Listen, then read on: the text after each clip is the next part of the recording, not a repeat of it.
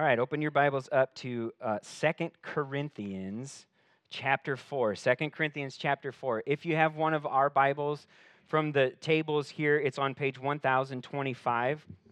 We've been going through Genesis together in our regular series. We're going to pick back up in Genesis next week. But since today is Easter Sunday, and the main focus of Easter Sunday is what? The resurrection, right, of Jesus. I want to spend our time together this morning thinking about the promise, not just of, not just the reality of Christ's resurrection, but the promise of our own resurrection with Christ, and how that should then shape how we view and how we live in the present. We've been covering large chunks of Scripture as we've been going through Genesis, but today I want to zero in on just 4 verses together. Okay, 4 verses. So we're going to look at 2 Corinthians chapter 4, verses 14 through 18. 14 through 18. We took a look at chapters 4 and 5, all of that together. If you remember last September, after the death of our sister Rebecca Altman, we spent time here. But today I want to look at these 4 verses in light of the resurrection of our Lord and of our resurrection to come. Just for some context, since we're jumping into the middle, to the middle of this letter here, we could summarize the theme of Paul's second letter to the Corinthian church this way: God's strength in our weakness for Christ's glory and our good. God's strength in our weakness for Christ's glory and our good. All throughout the letter, Paul talks about how hard this earthly life is, and at the same time, how glorious the eternal life is. In these 4 verses today, we'll see that we need to have the right perspective on the resurrection to come if we're going to have the right perspective on the realities that we face now. Since it is a shorter passage, I want to read it first and then pray, and then we'll get into the message. And I'm going to start actually in verse 7 so we get a little bit more of the context, but we're going to focus on verses 14 through 18. So 2 Corinthians 4, starting in verse 7. Now we have this treasure in clay jars, so that this extraordinary power may be from God and not from us. We are afflicted in every way, but not crushed. We are perplexed, but not in despair. We are persecuted, but not abandoned. We are struck down, but not destroyed. We always carry the death of Jesus in our body, so that the life of Jesus may also be displayed in our body. For we who live are always being given over to death for Jesus' sake, so that Jesus' life may also be displayed in our mortal flesh. So then death is at work in us, but life in you. And since we have the same spirit of faith in keeping with what is written, I believed, therefore I spoke, we also believe and therefore speak. And here are our verses for today. For we know that the one who raised the Lord Jesus will also raise us with Jesus and present us with you. Indeed, everything is for your benefit, so that as grace extends through more and more people, it may cause thanksgiving to increase to the glory of God. Therefore, we do not give up. Even though our outer person is being destroyed, our inner person is being renewed day by day. For our momentary light affliction is producing for us an absolutely incomparable eternal weight of glory. So we do not focus on what is seen, but on what is unseen. For what is seen is temporary, but what is unseen is eternal. Would you pray with me? Father, you've said it yourself in your word. The grass withers and the flowers fade, but your word, O Lord, remains forever. So we pray that you would teach us this morning through your enduring word and by your enduring spirit, so that our own endurance in Christ might be strengthened for our good and your glory. In Jesus' name, amen. It's not just the most important miracle ever. It's not just the most astounding event in the life of the Messiah. It's not just an essential item in your theological outline. It's not just the reason for the most celebratory season of the church. It's not just your hope for the future. No. The resurrection is all that and more. It's also meant to be the window through which you view all of life. Those words begin the April 1st entry of Paul Tripp's New Morning Mercies daily devotional. I think they're fitting to begin our message time this morning because I also want us to see all of our lives through this window of the resurrection. I think sometimes, even if we're confident in God's promises for the future, we can still fail to see their right now effects in our lives. Because that view that's directly in front of us is a view of hardship and death. So here's our main thought this morning. If we want to make sense out of life, we need to look at it through Christ's resurrection from death. If we want to make sense out of life, we need to look at it through Christ's resurrection from death. When we look at life through the window of Christ's resurrection, we will see God's promise for our resurrection. We'll understand God's purpose for our hardships. We'll rely on God's strength for our endurance, and we'll stay focused on what we can't actually see. So let's dig in. We're going to look at God's promise for our resurrection. Look at verse 14. For we know that the one who raised the Lord Jesus will also raise us with Jesus and present us with you. Now, if you know anything about Paul's life, he persecuted the church as it was growing, and then the Lord appeared to him on a road and converted him, changed his heart, changed his life. So the church he persecuted is now the church that he is preaching the gospel to and proclaiming this good news of Jesus. And in doing so, he suffered. He suffered a lot. In fact, he suffered so much that his opponents tried to discredit his authority and his message by pointing that out. Like, you don't suffer this much if you're in Christ, is what they say. They were self-proclaimed super apostles, and they distorted the gospel for their own personal gain, health, wealth, and happiness. But in this letter to the Corinthian church, Paul talks about how his endurance through sufferings actually magnifies the gospel's message because his sufferings point to the cross of Christ, who was crucified, as God's word says, in weakness. And his endurance, Paul's endurance, points to the resurrection of Christ and the power of God to defeat sin and death. That's the reality that he's emphasizing here in chapter 4 when he says, when he gives us this metaphor of clay jars. We have this treasure. What's the treasure? If you look at the beginning of chapter 4, it's the gospel. It's the gospel. We have this gospel message in clay jars. That's us. Not only does Paul's endurance through suffering as an apostle magnify the gospel, but what he's saying here is that every believer who endures through suffering magnifies the gospel. They magnify the gospel. And so what he says here to his Corinthian brothers and sisters in Christ also applies to us today. Paul says that even though we're hard-pressed on every side and we suffer in many ways, God's power, not ours, God's power keeps us from crumbling. Why? Paul gives us the answer in verse 14. For, which means because.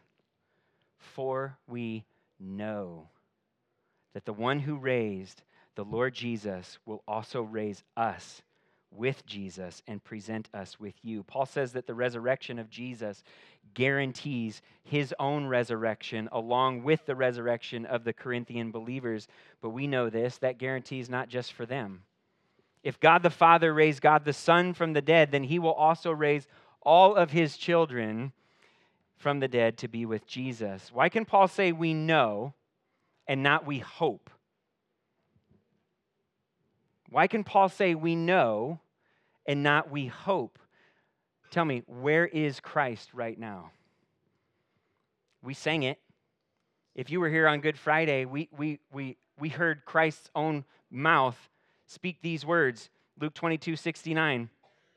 From now on, the Son of Man will be seated at the right hand of the power of God. He said that to these chief priests and elders and scribes just a handful of hours before they had him crucified.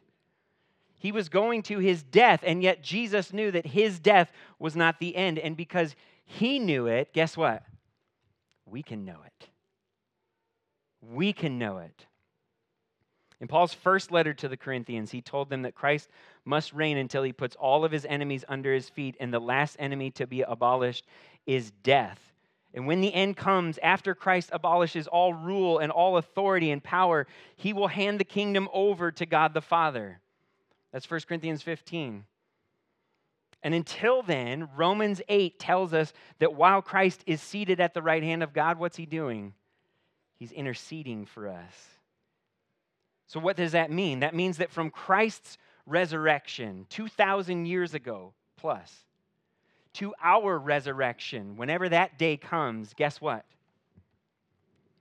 We're protected by God's power because Christ is seated at the right hand of power. 1 Peter 1:5 says, you are being guarded by God's power through faith for a salvation that is ready to be revealed at the last time. If God guards us, guess what? Romans 8 also tells us that nothing can separate us from his love for us in Christ Jesus. Nothing, no one, no thing can separate us. Because God knows how easily we give way to fear and forgetfulness, he put his Holy Spirit in us to get as a guarantee of the inheritance to come. 2 Corinthians 5:5, just a few verses from where we stopped this morning. After talking about the resurrection bodies that God has prepared for us, Paul says this, now the one who prepared us for this very purpose is God, who gave us the Spirit as a down payment. You see, it's God's power through Christ's resurrection that gives us victory over death, and it's God's power through his indwelling Spirit that then guards us until death is abolished for good. So what does that mean then for us right now as followers of Christ? It means that we are secure in Jesus forever. Forever. It means that even though death may triumph over our bodies, death will never triumph over our souls. Do you know that? Do you believe that? And even its triumph over our bodies is only temporary. In 1 Corinthians 15, Paul says that the day is coming when our corruptible and our mortal bodies will be clothed with incorruptibility and immortality. Death will be swallowed up by life. Listen, death does not rule your life if you are a follower of Christ. Christ rules your life. The one who conquered death rules your life. This resurrection promise has to be the window through which we view everything else. We've got to filter what we see through the lens of what we know. We need to understand this. Paul did not say, for we wish. Paul did not say, for we hope. Paul did not say, for we wonder. What did he say? For we know. For we know. When we know God's promise of our resurrection, then we'll understand God's purpose for our hardships. And Paul tells us that purpose in verse 15. Let's take a look. Indeed, everything is for your benefit, so that as grace extends through more and more people, it may cause thanksgiving to increase to the glory of God. What did Paul just say? He said that my suffering, mine, Paul, is actually for your benefit, Corinthian church. Paul's suffering is for their benefit. Why? Because his suffering magnifies the gospel. Listen, when Paul is weak, God shows himself to be strong. When Paul endures trials and hardships in his weakness, God proves that his grace is sufficient. Keep reading 2 Corinthians, and Paul will say these exact words. When Paul shows the effects of the gospel, as he speaks the truths of the gospel, God's grace extends to more and more people because more and more people see and hear that this extraordinary power is from God and not from Paul. And they put their trust in Christ. So the result is not a celebration of Paul's strength. The result is thankfulness for God's grace. God gets the glory instead of Paul. Paul would have it no other way. God displays his strength in our weakness for Christ's glory and our good. How are you weak? We all are. in some way, whether you admit it or not. This morning, I want to encourage us just to think about this for a second. In what ways are you weak? What trials are you facing? Do you see those weaknesses and trials as ways that God is lovingly guarding your own heart from relying on your own strength and your own wisdom and helping you, guiding you, gently shepherding your heart to believe that His grace is sufficient? Can Paul's words be your words? Do you see God's perfect power in your weakness? Are you so convinced of God's goodness? Remember Psalm 119:68? Lord, you are good and you do what is good. Teach me your statutes. Do you believe? Are you so convinced that God is good and He's doing what is good in the midst of your trials that you're actually able to thank Him for showing you the beauty of the gospel through Him or through them? Do you see your weaknesses and trials as evangelistic opportunities? What if your illness or your ailment is for the benefit of your friends and your family members and coworkers and classmates who are unbelievers so that they can see God's strength in your weakness?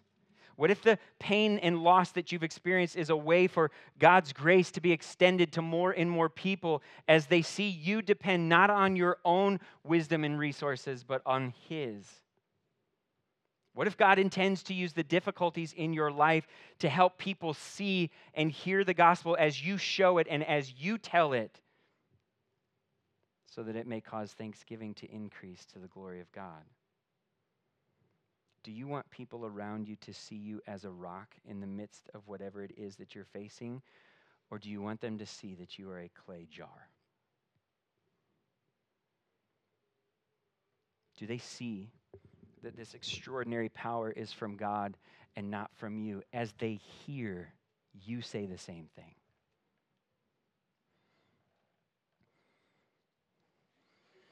What if God wants to use your hardships to encourage and comfort other believers in theirs? The gospel's not just for unbelievers. We need it too. We don't move on from it. We move deeper into it together. What if He meant for us to share in each other's difficulties so that we share in His grace together? How might God want to use your weaknesses and your sufferings to show others that although you may be afflicted in every way, you are not crushed? Although you may be perplexed, you are not in despair. Although you may be persecuted, you are not abandoned. Although you may be struck down, you are not destroyed. How does the promise of the resurrection help you see your hardships as gospel tools instead of useless trials? There's purpose, godly purpose, gospel purpose. When we know that the one who raised the Lord Jesus will also raise us with Jesus, then we're able to see our weaknesses and sufferings for what they really are. Opportunities for us that God has allowed in our lives, given us to display the beauty of the gospel and glorify our risen Savior King, the one who's seated on the throne. When we know God's promise of our resurrection, then we'll understand God's purpose for our hardships. And when we understand God's purpose for our hardships, then we'll rely on God's strength for our endurance. Look at verse 16. Therefore, we do not give up. Even though our outer person is being destroyed, our inner person is being renewed day by day. For our momentary light affliction is producing for us an absolutely incomparable, eternal weight of glory. When Paul began this letter, he wrote this in 2 Corinthians chapter 1, verses 8 and 9. We don't want you to be unaware, brothers and sisters, of our affliction that took place in Asia. We were completely overwhelmed, beyond our strength, he says, so that we even despaired life itself. Does that sound hopeful? We are completely overwhelmed beyond our strength so that we even despaired of life itself. We had nothing left, Paul says. Verse 9, indeed, we felt that we had received the sentence of death. Why? So that we would not trust in ourselves, but in God, who raises the dead. How is it that Paul can go from despairing life itself to calling his affliction light and momentary here? He's not even all the way done through the letter. He goes from despair to, it's not that bad. It's not that bad. How is it that he can do that? He learned not to trust in himself, but in God who raises the dead. When you put God who, and then you put raises the dead at the end of it, that basically seals it, right? I mean, is there anything after that God can't do then? Is there anything in your life currently then that the God who raises the dead can't handle? Even though our outer person is being destroyed, Paul says. Even though our bodies get older and weaker, even though we develop chronic aches and pains, even though disease and illness attack our bodies, even though we're physically wearing out, listen, we don't give up and we don't give in, because even in the midst of those things, our souls, our inner person, Paul says, is being renewed and strengthened day by day. Don't trust in yourself. Trust in God who raises the dead. We don't lose heart when we feel the physical bondage to decay, because Christ has renewed our hearts and freed us from spiritual bondage forever. We read that in Romans 6 this morning for our prayer time. When we feel our outer person being destroyed, we need to remember, as Hebrews chapter 2, verses 14 and 15 put it, that Christ shared in our physical nature so that through his death, he might destroy the one holding the power of death, that is the devil, and free those who were held in slavery all their lives by fear of death. If you don't have to fear death, what else is there to fear? Jesus' outer person was destroyed. He was whipped, he was flogged and beaten and spit on. They pressed a crown of thorns into his head. They drove nails through his hands and feet. He hung on a cross, parched and suffocating in agony until he gave up his spirit and died. But 3 days later, the one whose body was destroyed by death, guess what he did? He destroyed death when he walked out of the tomb. And that changed everything for us. On the cross, Christ bore the absolutely incomparable weight of God's sin-punishing wrath toward us so that we could bear the fruit of an absolutely incomparable eternal weight, as Paul says, of glory. And that fruit is produced through our light and momentary afflictions as we hold fast to the promise that the one who raised the Lord Jesus will also raise us with Jesus, so that we don't depend on ourselves but on God who raises the dead. Therefore, Paul says, we do not give up.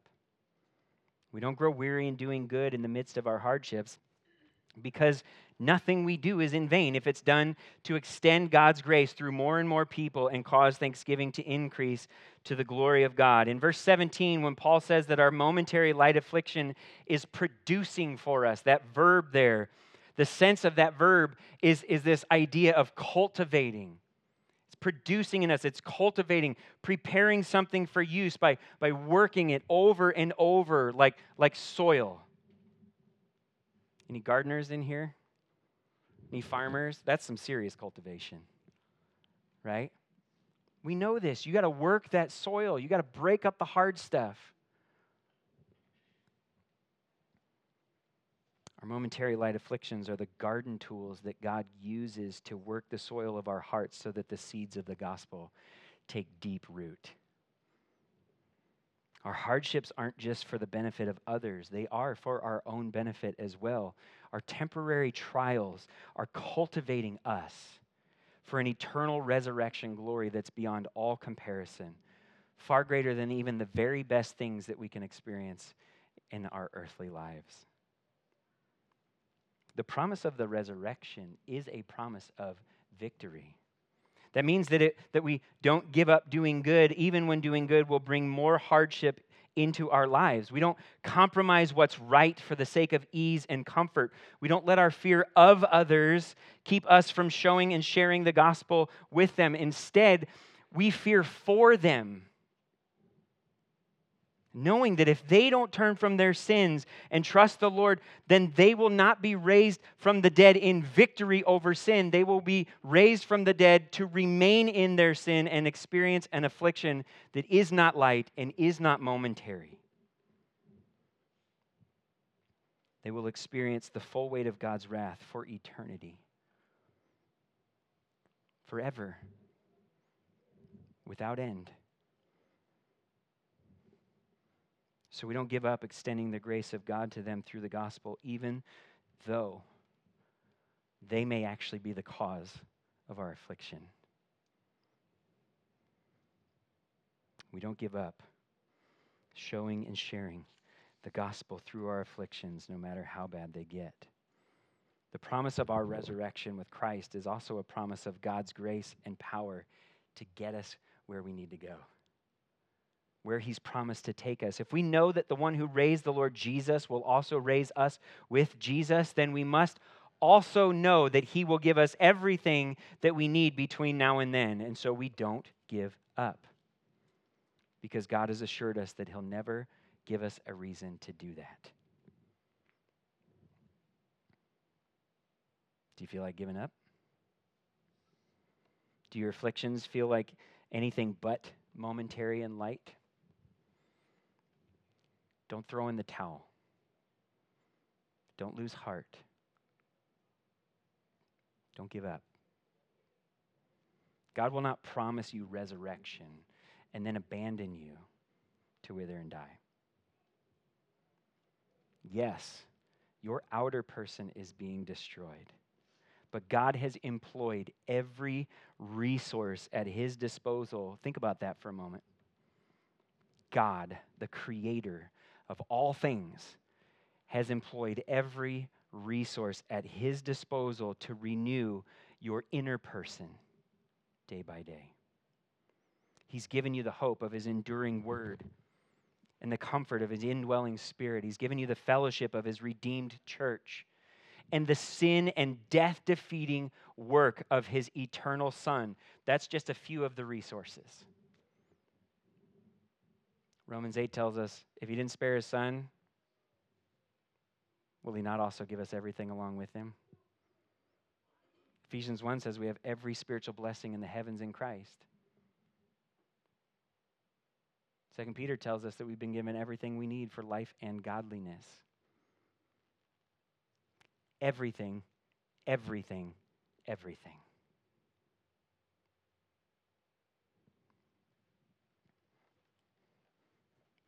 So don't give up. Don't lose heart. Don't throw in the towel. Your light and momentary afflictions will come to an end. When we know God's promise of our resurrection, then we'll understand God's purpose for our hardships. When we understand God's purpose for our hardships, then we'll rely on God's strength for our endurance. And when we rely on God's strength for our endurance, then we will stay focused on what we cannot see. Look at verse 18. So we do not focus on what is seen, but on what is unseen. For what is seen is temporary, but what is unseen is eternal. The reality that we see is not the reality that will be. The reality that we see is not the reality that will be. But it's hard to remember that if we're focused on what we can actually see.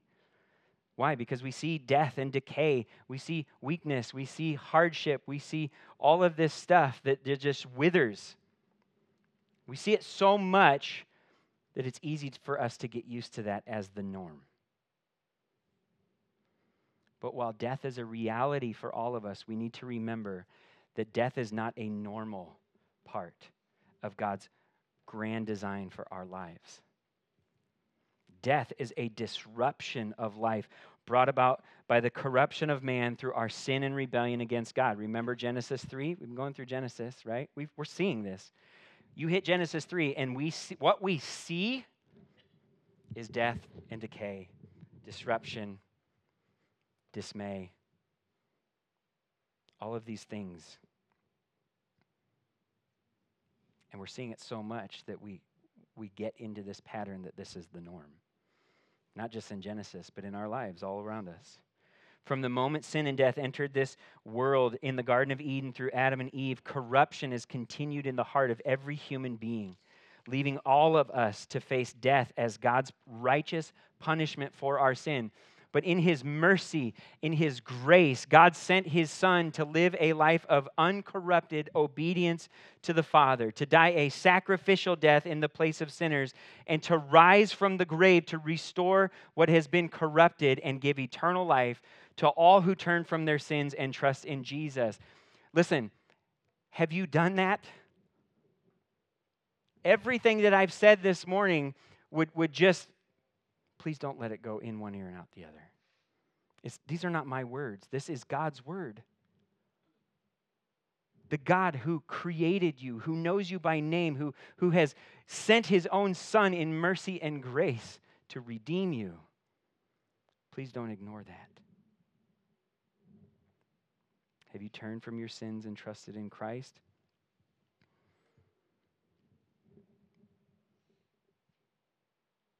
Let today be the day that takes place. Only Jesus can bring you out of death and into life.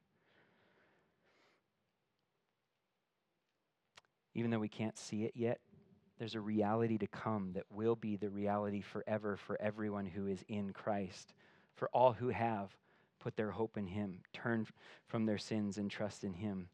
Listen to Revelation 21, 1 through 5. I love this too. Then I saw a new heaven and a new earth, for the first heaven and the first earth had passed away, and the sea was no more. I also saw the holy city and the new Jerusalem coming down out of heaven from God, prepared like a bride, adorned for her husband. Then I heard a loud voice from the throne, "Look, God's dwelling is with humanity, and he will live with them. They will be his peoples, and God himself will be with them and will be their God. He will wipe away every tear from their eyes. Death will be no more." That right there is why it's not the norm. Death will be no more. Grief, crying, and pain will be no more because the previous things have passed away. What we see will not be. The reality that we see is not the reality that will be, right? And then here it is, verse 5. Then the one seated on the throne said, "Look, I am making everything new." He also said, "Write, because these words are faithful and true." What a promise. That is the norm. That is the norm. That is what we long for. That is what we put our hope in, not wishful thinking, but confident expectation. That is the reality that will be for all of God's people, but this is not what we currently see. I don't have to convince you of that. And so it's difficult for us to keep that in view. So how do we use what we can see to help us focus on what we can't see? Grass withers, flowers fade, trees lose their leaves. I saw on my weather app it's supposed to snow tonight.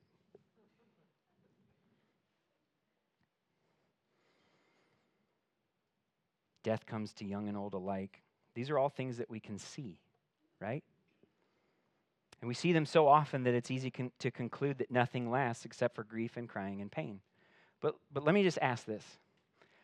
Isn't it illogical for us to look at things and conclude that nothing lasts forever and that's always how it's going to be? There's no logic in that. What if we looked at the dead and dying things around us not as the norm, but as clear signs of death's own demise? What if we look at the broken and worn out things in front of us and conclude that brokenness itself is wearing out? That it's on the clock.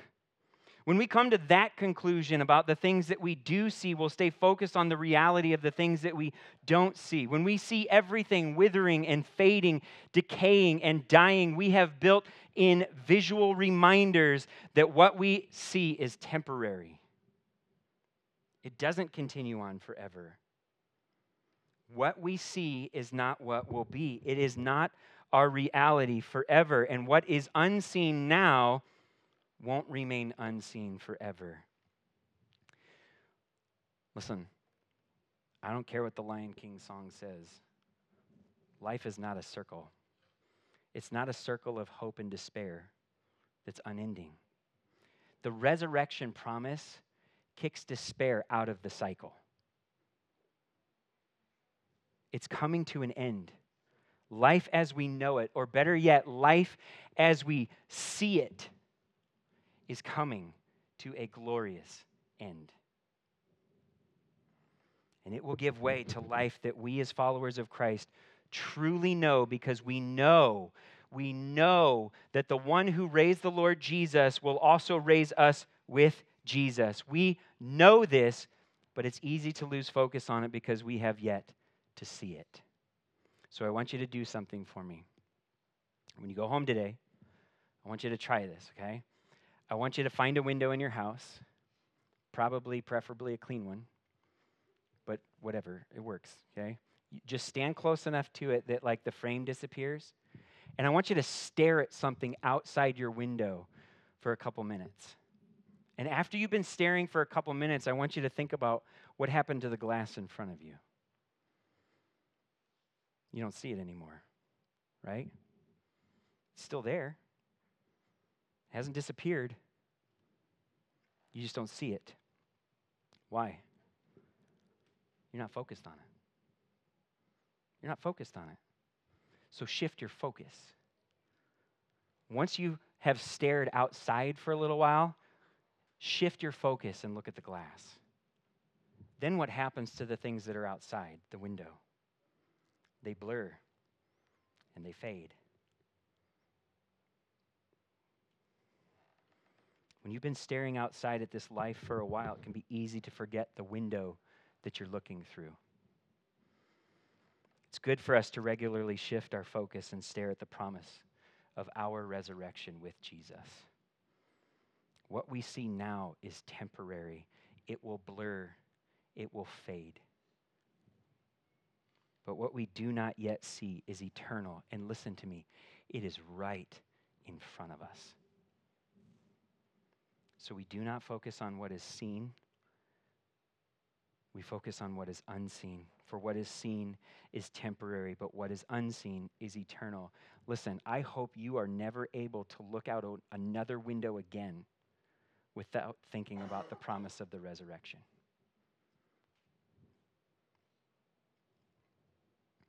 It's not just the most important miracle ever. It's not just the most astounding event in the life of the Messiah. It's not just an essential item in your theological outline. It's not just the reason for the most celebratory season of the church. It's not just your hope for the future. No, the resurrection is all that and more. It is meant to be the window through which you view all of life. So if we want to make sense out of life, we need to look at it through Christ's resurrection from death. When we look at life through the window of Christ's resurrection, we will see God's promise of our resurrection, and we'll understand God's purpose for our hardships. We'll rely on God's strength for our endurance, and we will stay focused on what we cannot see. So don't put Jesus back in the tomb after today. And don't go in there with him thinking he's in there. Don't give up. Why? For we know that the one who raised the Lord Jesus will also raise us with Jesus. Amen? Let's pray. Father, we thank you for this resurrection promise. Not just that Jesus is risen, but that we are risen and will be risen with him. That even though our lives, our bodies, our physical bodies will fade away, that we will be renewed in our spirits each and every day as we fix our gaze upon Christ and the gloriously good news of the gospel. Lord, we pray that you would raise the dead hearts to life here in this room this morning. We pray that those who are weary and burdened would come to you and find rest.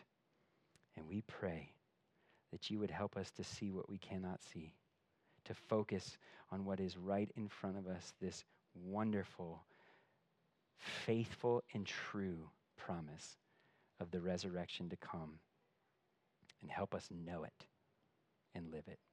We love you, and we pray this in Jesus' name. Amen.